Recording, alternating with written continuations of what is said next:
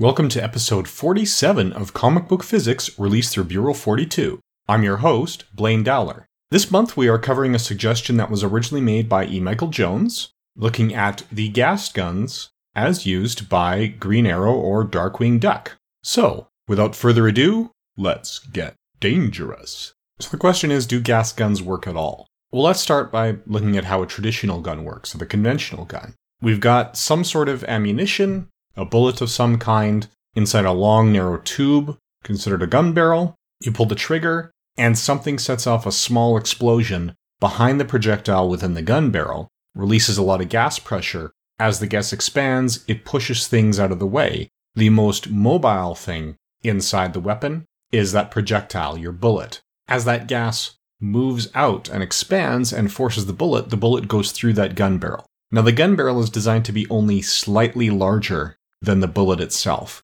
The idea with that is to take advantage of the conservation of momentum. So momentum is the product of mass or inertia and velocity. And velocity is speed with directional information included. So momentum isn't just about how fast you're moving and how much mass you have or how much inertia you have. It's also about which way you're going. The longer the gun barrel, the more precise that weapon is, and assuming that it's a well-made gun barrel, the more accurate it's going to be, the easier it will be to aim. This is why, for accuracy, people tend to go for rifles rather than handguns. The little lateral vibrations are more likely to be muted and stamped out by the time it's out of the gun barrel, and it will keep going in the direction it was fired, in the absence of gravity and air resistance. The more mass that projectile has, the more easily it overcomes air resistance and stay on target. It also takes a more vigorous explosion to get that projectile in motion.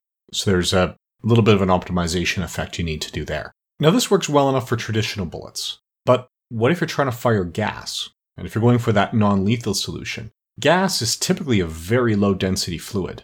The molecules are not tightly connected to each other. You could push on the back of a bullet and the front of a bullet moves because those molecules are in a pretty tight crystal lattice, and the force that's applied to the back gets translated through that crystal lattice. The front also moves. That's not the case with the gas. Those are largely completely independent molecules, very little interaction between each other. If you try pushing a gas around, the molecules you directly interact with can move, the rest don't. If you want to see what I mean by that, boil a kettle on the stove so you get that nice thin stream of steam. Take an object that's not your hand and move it through that steam. You don't want to scald yourself. But you move it through the steam, you'll see just that patch of steam you hit gets disturbed. But the rest of the steam just keeps on trucking exactly as it would have been otherwise. So if you're going to aim gas at a target and get it to propel onto these weapons, you can't just have the gas in there. You have to have it contained within some kind of vessel. So you've got some kind of pellet or cartridge inside,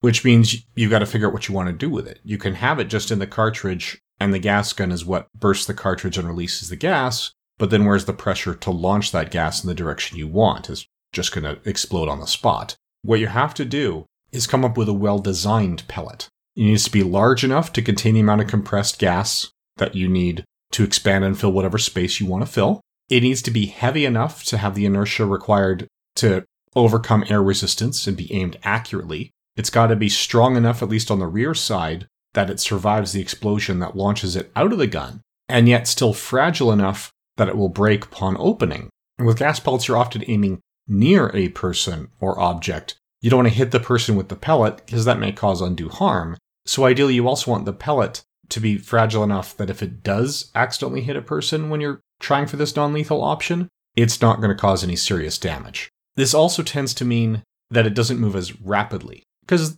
a bullet is not dangerous because of the material it's made out of, so much as a bullet is dangerous because the amount of momentum it carries that transfers to the target gets distributed through the tissues and starts to pull those tissues apart because the bonds holding them together are not strong enough to be accelerated along with the object when that gets hit. That's the whole idea of a bulletproof vest. Distribute that momentum, spread it out over a wider area so there's not as much individual pressure so that your body doesn't get torn apart, but it does move. That's why getting shot when you're wearing a bulletproof vest will still hurt, but won't cause a lot of tissue damage. But because we're looking at lower speeds, often larger projectiles that are more subject to things like crosswinds and air resistance because they don't weigh as much as a traditional bullet, They do get more difficult to aim. They are still going to launch out of the weapon in the direction of that gun barrel. But because they're moving more slowly, there's more time for gravity to pull it down. The lateral vibrations it experiences will still be going on, and it's harder to keep it on target. So you're not going to be accurately firing gas pellets as a sniper from, say, 1 kilometer away. You're going to be limited to a few feet or a few meters. So if you're using a gas gun, you probably want to be wearing a gas mask if it's knockout gas or tear gas or something like that. In Darkwing Duck's case, his gas gun is also what he uses to launch his grappling hook. So that implies the explosion that launches the projectile is not a combustion explosion. He's probably not firing things with gunpowder, as a traditional bullet does. More likely, he's got smaller compressed gas pellets inside, and when they explode, that's what provides the compression to launch the object. If it was a combustion thing, well, it's probably not going to be in the back of the grappling hook that he depends on to safely get out of the way. So the gas guns, as far as the science is concerned, they get a pass. These things work. They may not work exactly as depicted in some individual issues or episodes, but if we're talking about the science of Darkwing Duck, with anthropomorphized animals that are walking around and talking and wearing costumes and somehow developed opposable thumbs, the gas gun is not going to be the science that breaks us. So the gas guns as used by Green Arrow and Darkwing Duck get a pass. This wraps up episode 47 of the 50-episode run of Comic Book Physics. Join us again each month for the rest of the year until the final episode drops in December. Thank you for listening.